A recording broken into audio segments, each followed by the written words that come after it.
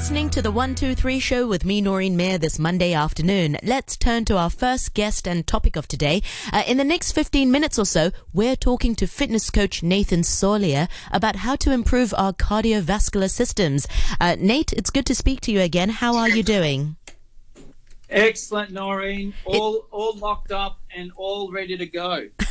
Excellent. Well, I'm glad you're safe and sound. You know, so today we're talking about how to improve our cardiovascular systems and how to have stronger lungs. Because let's face it, if it's a time to sort of be healthy, the time is right now, and to strengthen our lungs is sort of probably most important. In the past, we've often talked about how to start slow, and if for those of us who haven't exercised a long time, you know, to start slow. But how about for people who are actually quite fit already? How can we build on and get even stronger lungs and hearts? Look, it really comes down to being able to do, a total body exercises. A great one that you can do is jumping jacks. Jumping jacks are an very easy way of doing it. Do you know what jumping jacks are? Is that the one that you sort of jump and it's like you spread your arms, kind of like stars? Like a star jumps, jump? yeah. They're also called star jumps as well. They're a fantastic way. Skipping is another great way of being able to get your heart rate up. Because the thing is if you can really test your lungs will also be stronger as well, because you'll be also taking in more oxygen, which means that if you were to be struck down by any sort of lung, a lung virus, your lungs will be strong enough to be able to fight it off. Excellent. So, sorry, go on. Yes, so I reckon it's so hard being on the phone, isn't it? I know. It's so much different, right? I feel terrible talking over you. You know, when we used to see each other, we'd just banter, but now it's like, oh, sorry, go on. Yeah. Well, like I said, if you can get your heart rate up, doing what I call high intensity interval training, some sort of like a what we call anaerobic threshold training, which basically pushes yourself just to a point where you feel you can't do anymore, will start to actually push your anaerobic threshold up, which means your aerobic system becomes stronger, and obviously it has a higher capacity. Remind our listeners again, what's the difference between aerobic exercise and anaerobic? Anaerobic is the one that makes you want to throw up, isn't it? Yes. Simply put. Well, it does. Yeah, you're right. I mean, the thing is like with anaerobic threshold is like going to that point where you need to stop. Yeah. And when you stop, yeah. Well, sometimes I've seen it before. I've seen it before where people have gone to the point where they feel a bit dizzy and they feel like they need to sit down, and yes, they need to throw up. So anaerobic threshold is doing that, and that is what we call high intensity. So aerobic is anywhere between it's anywhere between 50% and around 82% of your maximum heart rate. And how do you know where that is? Well, you listen to your heart, you listen to your breathing. If you're able to breathe as well as talk, then you're in your aerobic capacity. If you can't talk, then you are in your anaerobic capacity. Wow.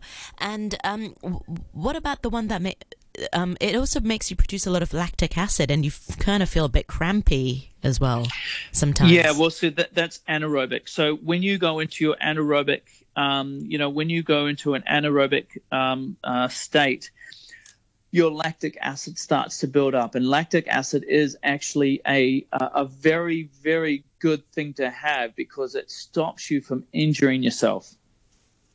So, when you have that point where you feel like you can't do any more, your body's saying, okay, you shouldn't be doing any more, because if you keep going past this, you're first of all going to feel like you're going to pass out, and second of all, your muscles are going to start to hurt. So lactic acids are a really good feedback to tell you whether to slow down or not. So with aerobic exercise, you're sort of trying to get between, I'm not being challenged at all, and you're not being challenged that much, to that point where I'm being really challenged, and I get to that point where that lactic acid builds up, or in anywhere in between. And how do you bring the lactic acid down? Oxygen. So if your oxygen is going into your body, then you're able to bring that lactic acid down. If oxygen is not able to get into your body, then your lactic acid goes to the roof and then you stop. Ah, I see. Excellent.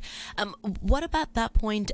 How long does it take for cardio to be effective? I mean, how long should we be exercising for? 20 minutes, half an hour, or 50 minutes? You know what? You can get an aerobic response after even 10 minutes of exercise. Ah. If you took on 10 minutes a day doing an aerobic exercise, by next week you'll be able to do anywhere between 11 and 15 minutes of exercise. Oh, wow. It doesn't take long for your aerobic exercise to pick up. Oh. It's pretty much like, and I can, if I can give a layman's term, it's pretty much like a car that gets 50 miles to a gallon, or 50 liters to a 50 kilometers to a liter. Because when you start walking, you'll notice after a few days you'll be able to walk longer. That's true. You build up a tolerance, or yes. Correct. And so fitness. what your body does is it becomes more and more efficient. So it doesn't take long before you can build up your cardio or your aerobic capacity, because your body adapts to it from yesterday. Yeah. And I would probably even go further to say is, like, if you went and walk for a day today and you walk to a point where you said, okay, that's as far as I can, and just say it was 10 minutes, I guarantee you the next day you'll be able to walk further than that, and probably swifter than that, because your aerobic fitness has actually improved. Now, I also, is it better to do these sort of cardio exercises in the morning or at night? I remember we talked about this before, and your observation was you know, we see a lot of people running before bedtime in their nighttime, because people are working long hours and they don't get to finish their dinner, and then afterwards they exercise. Is it better to do cardio in the morning or in the evening? Yeah, that's a really good question, because I think a lot of people, you know, when people do have the time, is usually in the evening. And they probably sleep in to be able to, you know, get ready and go straight to work. But really, the best time to actually do cardio training is actually in the morning. And because first of all, the morning, when you exercise in the evening, have your endorphins go up, your cortisol levels go up, and also your heat of the body goes up as well. And if you go and train, and that also prevents you being able to go to sleep at night. So you might find that you'll have a poorer quality sleep if you exercise in the evening. So the best time to actually exercise is first thing in the morning. First thing in the morning, and then enjoy a nice breakfast on an empty stomach, or after breakfast, or after something light. Yeah, that's also a good one. It really depends on each person, right? Because I know for myself, I need something in my stomach to be able to exercise. So I may have like a banana beforehand, you know, or something that's pretty simple, like an orange. So that way I can actually get a little bit of energy from the sugar that I'm actually taking into my body, and that'll get me through that workout. But some people don't like exercising on something in their stomach. So people to prefer not to do that. So really, everyone will be different. Yeah. Remind our listeners again about the heart rate. You know, what's the heart rate? What should your heart rate be if you're exercising aerobically and anaerobically? And should we be getting one of those heart rate monitors on? Well, I suppose many smartwatches will have those. Yeah, a lot of smartwatches. I've got an iWatch, and it does really well, because I find that if I get my heart rate to around 82% of my maximum heart rate, and by the way, to work out your maximum heart rate, it's a generic thing. It's 220 minus your age. So if you are 40 years old, 220 minus your age is 180. 180.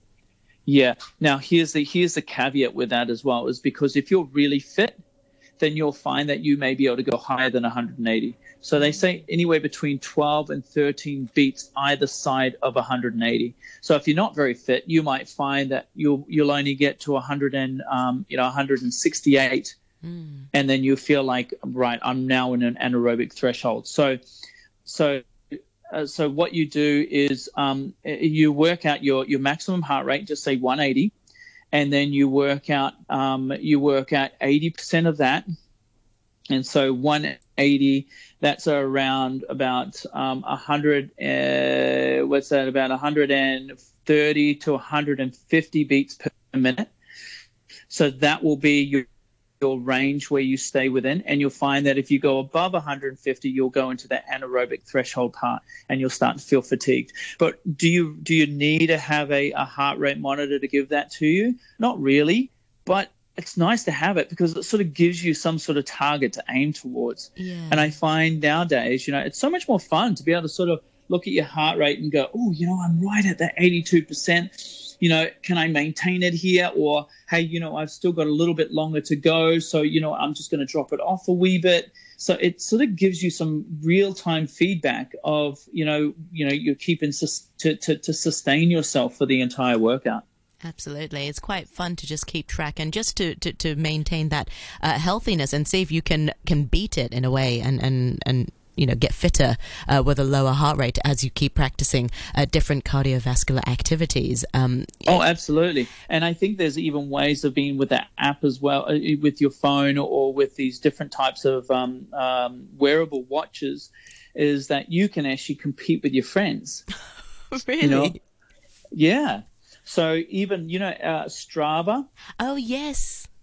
Yeah, so you can actually load into that and you can actually compare, your times on different runs. You can, if you've got your cycle at home, you can do different courses and things like this. So that way you can just load them up and your friends can compare each other. I remember. Which is a lot of fun too. I remember I was scratching my head saying, who told me about this? It was you from a few weeks ago. I was like, I have heard of Strava.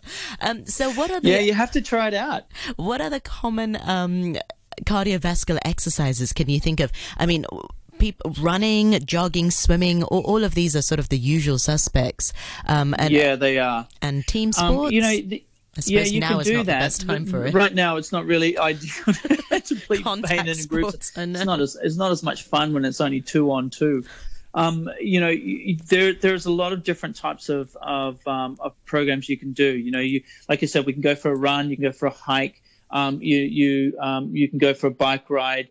One of the things that I've been doing, as we're running these live online programs right now, and we're doing like HIIT workouts. And a very simple one is like it's just going from lower body to upper body. And if I was to give you like 4 real simple exercises to be able to do aerobic exercise, is you're just doing squats, for example, and you're doing like squats, and I would do them around 30 to 45 seconds, and then have a small rest for about 20 to 15 seconds, and then you go into push-ups. Then do push-ups for 30 to 45 seconds. Now, if your upper body's not that strong, you might find that, shadow punching, just air punching, like you're doing boxing for 30 to 45 seconds. And then you go down the bottom and then you start doing lunges. I'm even doing them in my house right now, just sort of like how it feels. And so, you can do lunges for the third one. And then after that, you can do dips. And so you sit on a chair and you just put both hands beside you, and then you do dips for 30 to 45 seconds, and then just rotate them. Yeah. Or even put one on the end as just jog on the spot. I was going to ask... But go on. Well, I'm just saying, but just give yourself a little bit of time in between each exercise, just to give yourself a little bit of recovery if you're not that fit. Well, that made me think of sort of common mistakes that you see people doing. Are people sort of thinking, oh, I've got to get some cardio into the regime, and then they just go too hard and they don't really give themselves enough break? I mean, what other common mistakes do you often see? Yeah, exactly that. They're just going too hard too early. Yeah. And probably not enough variety and from what you were describing, just lots of different little activities. I suppose someone would just go on a treadmill and just think of that as their cardio, and that's it, and they get bored. Yeah, I know, right? It's like different things. That was why, with what we've taken online is we're just getting so many people coming in because they're getting bored of doing the same things over and over and over. And then also, like we said, is like listen to your heart rate when you're doing your cardio. Is like if you can speak, and I always say, if I can say 5 words and then take a breath and then 5 words again, then I'm probably right in the zone. And not too out of breath and not too sort of overboard. Yeah. Yeah. Well, I know, Nate, you're running online classes as well, which is suitable for people who are working from home. Remind our listeners once again how they can find out more about you and about your online classes. Oh, absolutely. They can go to Facebook at Elite Personal Training, or even go on we've got actually a private one called Elite Personal Training Community, or they can go to our Instagram, which is Elite PT Studio, or they can just reach out to us. They go to our website on eliteptstudio.com. Excellent. Meanwhile, thank you so much for your time this week, Nate, and I'll speak to you next week. Thank you very much indeed for My your time. pleasure. Thank you. Take care. Yeah. Keep working. Bye.